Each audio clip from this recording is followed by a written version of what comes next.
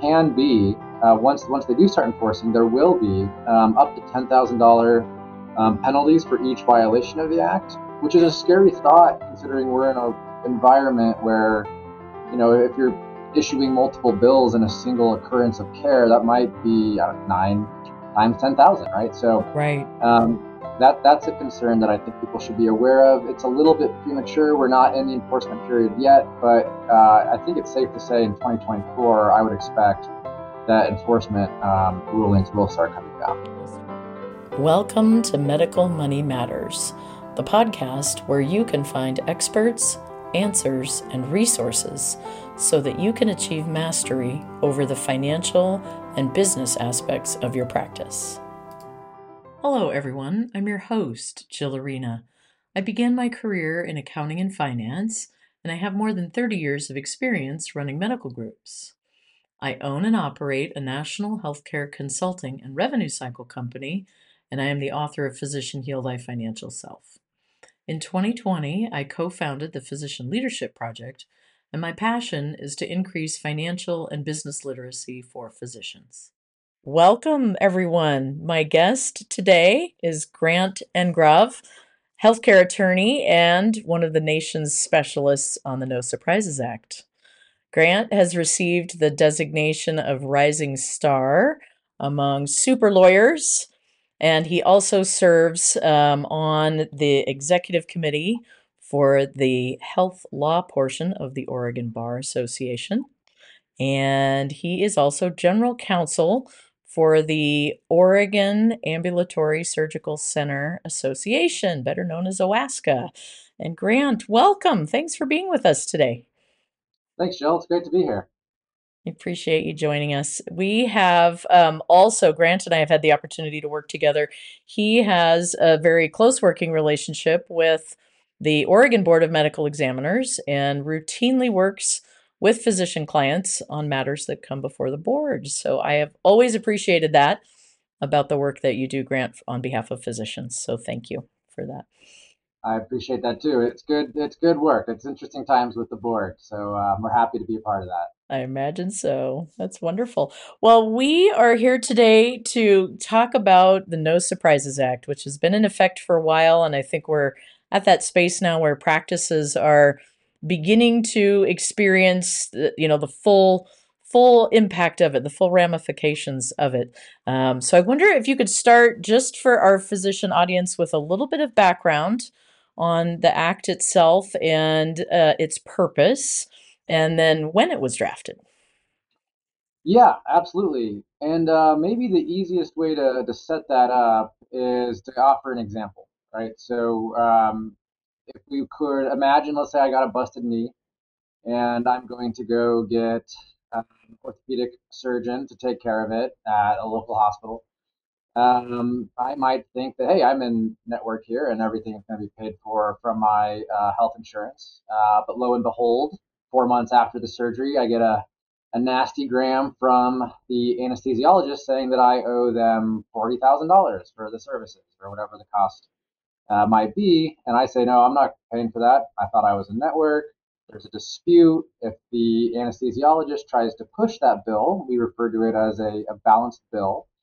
And the No Surprises Act's goal, giving them the good faith, or the benefit of the doubt there, is that they are trying to eliminate balance billing, and they're trying to put the consumer or patient in a position that they are going to avoid that mess. And then also, if it all works properly, it should help the provider as well. So that's the goal of the act. It's been recently enacted. And since its enactment, there has been a series of guidance from the federal government departments that are implementing and enforcing it. And those things have come in ad hoc. And there was actually a recent one as of March 16th, which maybe we'll be able to talk about at the end. Yes, absolutely. Well, as ever, the laws get written and then they get defined in the courts. So that'll be good. We'll circle back on that one. And I appreciate the example. So as I understand it, the the law, as it's aptly named, actually, one of the few laws that's aptly named, is to help prevent surprise medical bills for patients and to potentially encourage people in the industry to coordinate a little bit better so that patients don't get a nasty surprise or a nasty gram. I like that term. And I think that's harkens, and I kept meaning to look up the statistics on this, but I know it's a very high percentage of personal bankruptcies in this country have at their core a large medical expense. And that's frequently the number one cause of personal bankruptcy is those unexpected medical bills that perhaps insurance isn't covering. So what's your sense for how the new legislation is working out practically in the physician offices? Practically, it has been a little bit of a mess from what I've seen because of the guidance, and it is very long. It's very complex. I think the actual act is over 1,000 pages, um, and the guidance has come in and it's been filling some of the holes, but not all of them from time to time. So if you're out there and you're feeling confused by the act, you're not alone. In fact, there was this recent guidance was actually the result of the Texas Medical Association's um, litigation where they challenged the qualifying payment amount under the act. And just to back up real quick, the qualifying payment amount, or QPA, is the way the act tells the third party decision maker to evaluate how much is actually due to the provider. And it gets really complicated. But the simple narration of the recent lawsuit was that the Texas Medical Association challenged the formula for the QPA, saying that it's unfair to providers, and they prevailed in federal court. And the Mm, most recent guidance that we've had actually was an attempt to remedy that unfairness. And so they brought a little bit more balance to the equation. But that's just one of the examples. I mean, good faith estimates, who's the convening provider. There's a lot of things out there that the clinics that I work with are, have struggled with. And but I would say now that some time has gone by, some people are starting to get their rhythm. It's a big operational challenge, but they're starting to get a hang of it. wonderful. Yeah, we can talk a little bit more about the front desk, and we actually have some information in upcoming episodes about the front desk and how to get a handle on the various different operational changes that need to happen. I'm really glad to hear you talking about the Texas Medical Association and their impact positively for other physician groups across the country. And it's I frequently run into physicians who have some notion that they belong to the state medical association, but not a lot of really concrete, like, why do they belong to that and what does that association actually do for them? So I love to hear positive outcomes of the lobby from any of the medical associations across the country. So that's fantastic. Texas was in there, winning one for everybody. Uh, Yeah, maybe it's just the vantage point of a lawyer, but a lot of the cases that we read have, the various state and then medical association with their name on it, because this litigation is not simple. You can't walk into most law offices around the country and say, "Hey, we want to, sue the federal government for the unfairness and the No Surprises Act." So definitely some props to Texas and their association for yeah, doing that. that's fantastic. Now, how about interesting stories you've heard? Yeah, I think probably the one that comes to mind is on the good faith estimates. I think that has been one of the most confusing things for providers to juggle. And also, it's a ubiquitous requirement. In other words, as the law defines it, it applies to all healthcare providers. So a lot of the No Surprises Act only applies to very nuanced areas in the practice of medicine. So emergency services, and we're talking about out-of-network providers in some situations. But the good faith estimate requirement applies to all healthcare providers. And most of my colleagues and I have interpreted that to, be the plain meaning of that expression. So it's going to apply to physical therapy, it's going to apply to mental health. You name a provider, and it'll likely apply to them. And so that creates interesting problems where if we're imagining a healthcare context that's not, hey, you're having a surgery and here's how much it's going to cost. If we can imagine something more like a mental health environment where the patient or client might be being seen once every other week until the end of time, possibly, how do you provide the patient with a good faith estimate? And the guidance has started to do a better job in regard to that. And so basically, the way my clients have started to handle that is they give at the outset of treatment a 1 or 2 page summary of what the recurring charges are, an estimated frequency, and use a little bit of common sense, but try to put the patient in a position where they will at least understand the incoming bills that will occur over time. That's fantastic. The thinking a little bit more about that, and I appreciate the example of the ongoing care for a patient too, and if that's routine care, how challenging that could be for the practice to provide an estimate. Do you do that on a monthly basis or a quarterly basis? So we'll keep watching for more guidance on how to do that well. As you look at the whole landscape, what types of practices do you think are most heavily impacted? I think that's a great question, and I think there is a clear answer for that. I think it's going to be any facility that performs surgeries or hospitals. Yep. And the reason for so in the No Surprises Act, the balance billing prohibitions only apply to what the Act calls a healthcare facility, and it does list those entities. So a hospital would be one, an ASC would be one, an independent freestanding emergency department would be another. Mhm. And so there's heavy restrictions on those facilities and requires them to follow the No Surprises Act rules before balance billing. In the manner in which it affects them is connected to the very last part of the act, which is the IDR, or the Independent Dispute Resolution provisions. And Mhm. what that means is the act says, okay, the provider is going to balance bill the patient, assuming they've done everything right. The patient doesn't want to pay. Maybe the health insurance will be there behind the scenes. In fact, usually they will. How are we going to determine what the charge is in this health care context when there was no contract and there's not an in-network rate? And we talked a little bit about the QPA earlier. The IDR system is designed to basically act as a arbitration service, in other words, a judicial service where it will adjudicate the dispute between the provider and whoever is on the hook for paying the bill.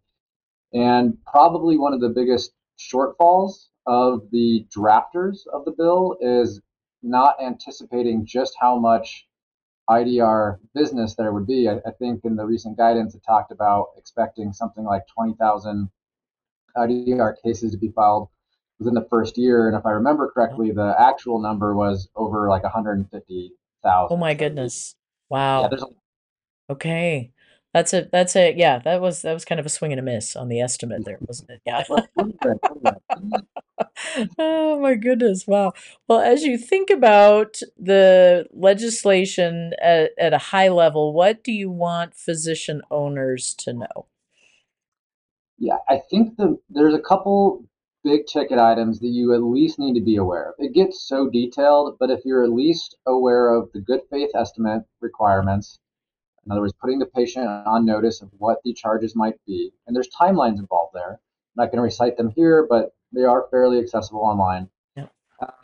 That's a big one. Also, there are waiver concepts under the Act, so the patient in certain situations can waive the requirement to give them a good faith estimate or to be subject to the prohibitions, and then you can balance bill them. Those are big. And then also knowing generally how the IDR process works and the timeline that's involved. Mhm. Lawyers are very familiar with deadlines. I know healthcare professionals are experienced with their own deadlines, but the act imposes new judicial deadlines where if you miss the 30-day window, and it is 30 days, Mhm. you can miss your ability to engage in the IDR process And although the implications of that are a little bit fuzzy, the worst case scenario is you're left holding the bag, and you're never going to get paid for the valuable services that you just And rendered. that's key, is really to say if we don't have the right systems in place and we fail to meet deadlines inside of that process, then yeah, risk is the physician isn't getting paid for his or her work on behalf of that patient. So Right. that's important to keep in mind. As you might imagine, our podcast is pretty focused on getting physicians paid for what they've done. So that's, as I've said many times, that's the game I'm engaged in helping our physician listeners play. So that's fantastic. Other than missing deadlines in the IDR process, what are some other common pitfalls for practices? Well, and there was one other thing. So, in terms of pitfalls, I think everybody's going to ask, well, what happens if I don't comply with the act? And it's a very good question. The metaphor that I've made in the past is the rollout of this when talking to other attorneys. It feels like the rollout of HIPAA, where it's very Mm-hmm. confusing. They're coming at you fast. Nobody's really sure what happens if there's a non-compliance. So the first thing I want to mention on that is that the enforcement agencies have said we're in a bit of a grace period, right? Mm-hmm. So they're not going to start enforcing and dropping the hammer on noncompliance right away. They understand. I mean, recent guidance came out as recently as last week, so they're aware of that, right? So that's good. But ultimately, there can be once they do start enforcing, there will be up to $10,000 penalties for each violation of the act, which is a Yeah. scary thought considering we're in an environment where if you're issuing multiple bills in a single occurrence of care, that might be 9 times 10,000, right? So Right. that's a concern that I think people should be aware of. It's a little bit premature. We're not in the enforcement period yet, but I think it's safe to say in 2024, I would expect that enforcement rulings will start coming down. We'll start to begin. Well, and those of us who are old enough to remember when HIPAA was first discussed, there was discussion about it in the late 90s, and I believe the first date they had proposed to roll it out was in 2001. And I think that it actually got rolled out in 2003. And then to your point, there was a lot of grace in there because there wasn't a lot of enforcement activity going on right as the legislation was young, and then as it gets defined in the courts, that's the hard part. Is if you're one of those entities that gets caught early, and then you're in the midst of a court case, so that the legislation can be better defined. You don't want to be that group in the middle of that. So good for practice owners to be aware of what it is, and also I think much like HIPAA, we need to right size the hype around it. There's we still have people that misinterpret HIPAA. Today, 20 years later, and are overly rigid in terms of what they will and will not share with their medical colleagues, and so I think to use that example, there could be some, over interpretation of when it's applicable. And so I just encourage our listeners, if there are questions, err on the side of asking more questions about it so you don't get in that space of, yeah, no one wants to pay a $10,000 fine. Absolutely no one wants to pay a $10,000 fine times nine or any bigger number. So that would be good guidance for our listeners. And now you've mentioned a couple of times there was new guidance out this week. So why don't we delve into that a little bit as it evolves here? Yeah, yeah. So the new guidance is specifically in response to the Texas Medical Association case. And just to succinctly summarize what we talked about earlier, that case said the qualifying payment amount calculation is unfair. Um, we shouldn't give too much credit to a formula that is embedded in the healthcare payers systems, but isn't necessarily relevant to how an individual physician's experience and market value or market share um, is when determining what the amount should be paid. So the court's ruling was in favor of the Texas Medical Association. And the guidance that came out included some new factors, and I've got them here just on the list, hot off the press, I guess. But so the level of training and experience, along with quality and outcome measures of the provider, seems commonsensical, but that new guidance did reinforce that. Like I said, the market share of the provider is another.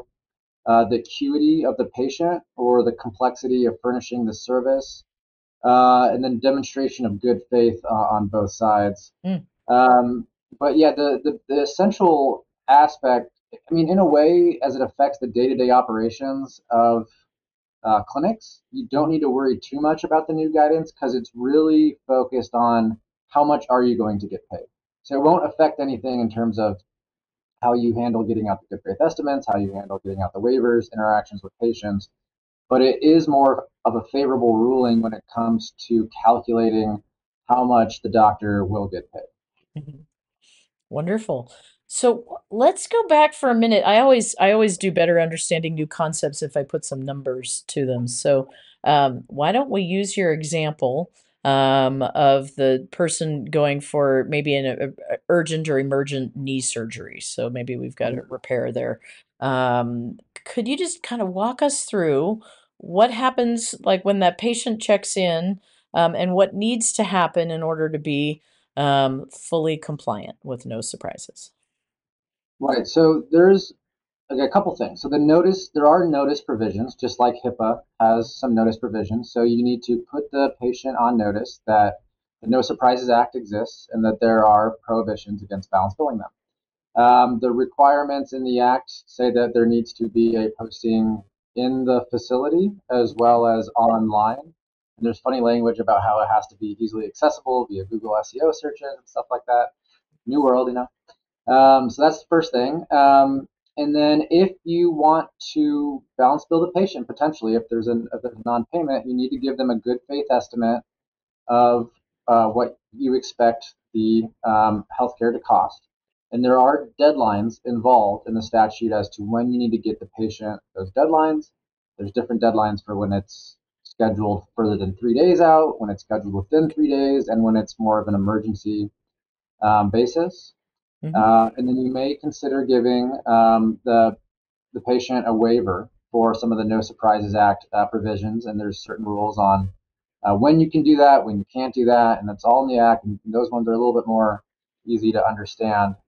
And then once you do those things, I mean, it's a long act, but when you accomplish those three, you put yourself in a pretty good position to balance bill the patient in the event that there's non-payment. You preserved your right to do that, right? So in a way, there's an interesting market dynamic where a lot of this will be somewhat mute as long as the payer pays or the patient pays Right. and everything goes according to plan. But like most laws that we're concerned about, it's the one out of 1,000 that might come up that might leave your facility holding the bag on a much larger amount, which is what you have to prepare for.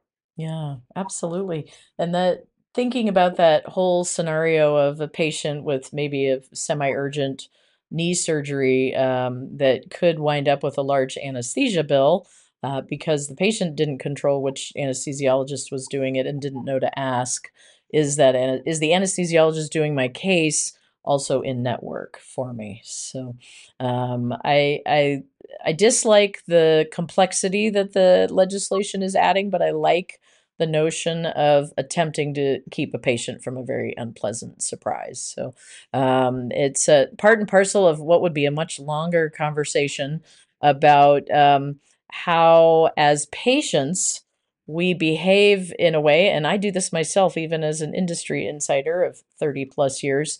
I am not always clear on what my benefits level are as a patient. And I'm also not always clear who is providing me care. For instance, if I have a lab test that goes to pathology or some x ray study that is then read by a radiologist, I am not always asking up front, is that radiologist in network for me? Is that pathologist in network for me? So, even as someone who should know better, I don't always behave in such a enlightened consumer patient way as I might. So, I think it's really well intended legislation, much like HIPAA, really well intended legislation, and it'll be interesting to see how it evolves. Yeah, well, the same thing, Jill. I always laugh at myself as a healthcare attorney when I'm actually getting care and I don't understand certain provisions of the care. But my wife laughs twice as hard, I will say. Um, Uh, but the nice thing about the bill to give it credit, is that a lot of what they're trying to solve is the emergency services aspect of healthcare. Yep. And that's where even a 30-year industry insider, when you're in an emergency, you're not thinking clearly, you might be incapacitated. You can imagine all of the different complexities that might, very reasonably excuse you from asking whether the anesthesiologist is in network. Right. And so the bill does a good job of trying to tackle that. Hopefully, the guidance will continue to be responsive until we get a framework that totally makes sense, but it's at least a step forward. Yeah, absolutely. You mentioned a framework, and I want to call out that we have a wonderful flow chart from you from one of the early presentations you've made to our industry groups, and we will include that in the show notes. It is one of the most clear and easy to read and easy to understand guides that I've seen. So for all of our listeners, we'll put that link in the show notes so that you'll get that. We'll also put information about Grant and his background and how to reach him. If you have any follow-up questions, we'll get all of that out there as well. And I would say, in closing, Grant, if you think about the act, what do you most want our physician listeners to know? I would say two things. One, if you tackle those big three that we mentioned earlier, the good faith estimates, understanding the IDR, and the waiver, if you implement those into your system, you're going to be accomplishing the big parts of the act, and you're going to be tackling the scarier parts as it might result in bad outcomes for the clinic.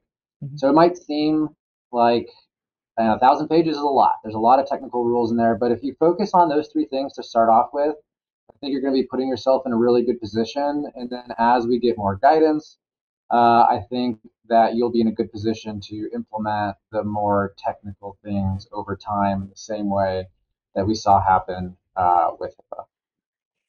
Wonderful. Grant, thank you so much. I appreciate you sharing your expertise today and helping us take all this complex legislation and breaking it down so we can digest it.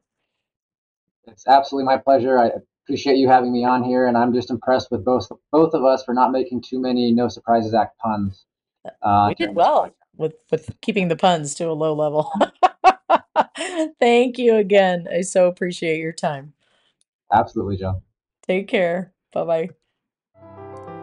You can find more information online at medicalmoneymatterspodcast.com, and you can subscribe to the Medical Money Matters content website for physician leaders to find budget templates and many other tools.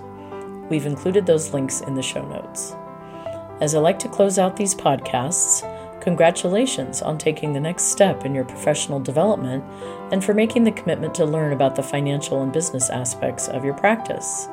I look forward to being on this journey with you and send you my heartfelt gratitude for all that you do for your patients all day, every day.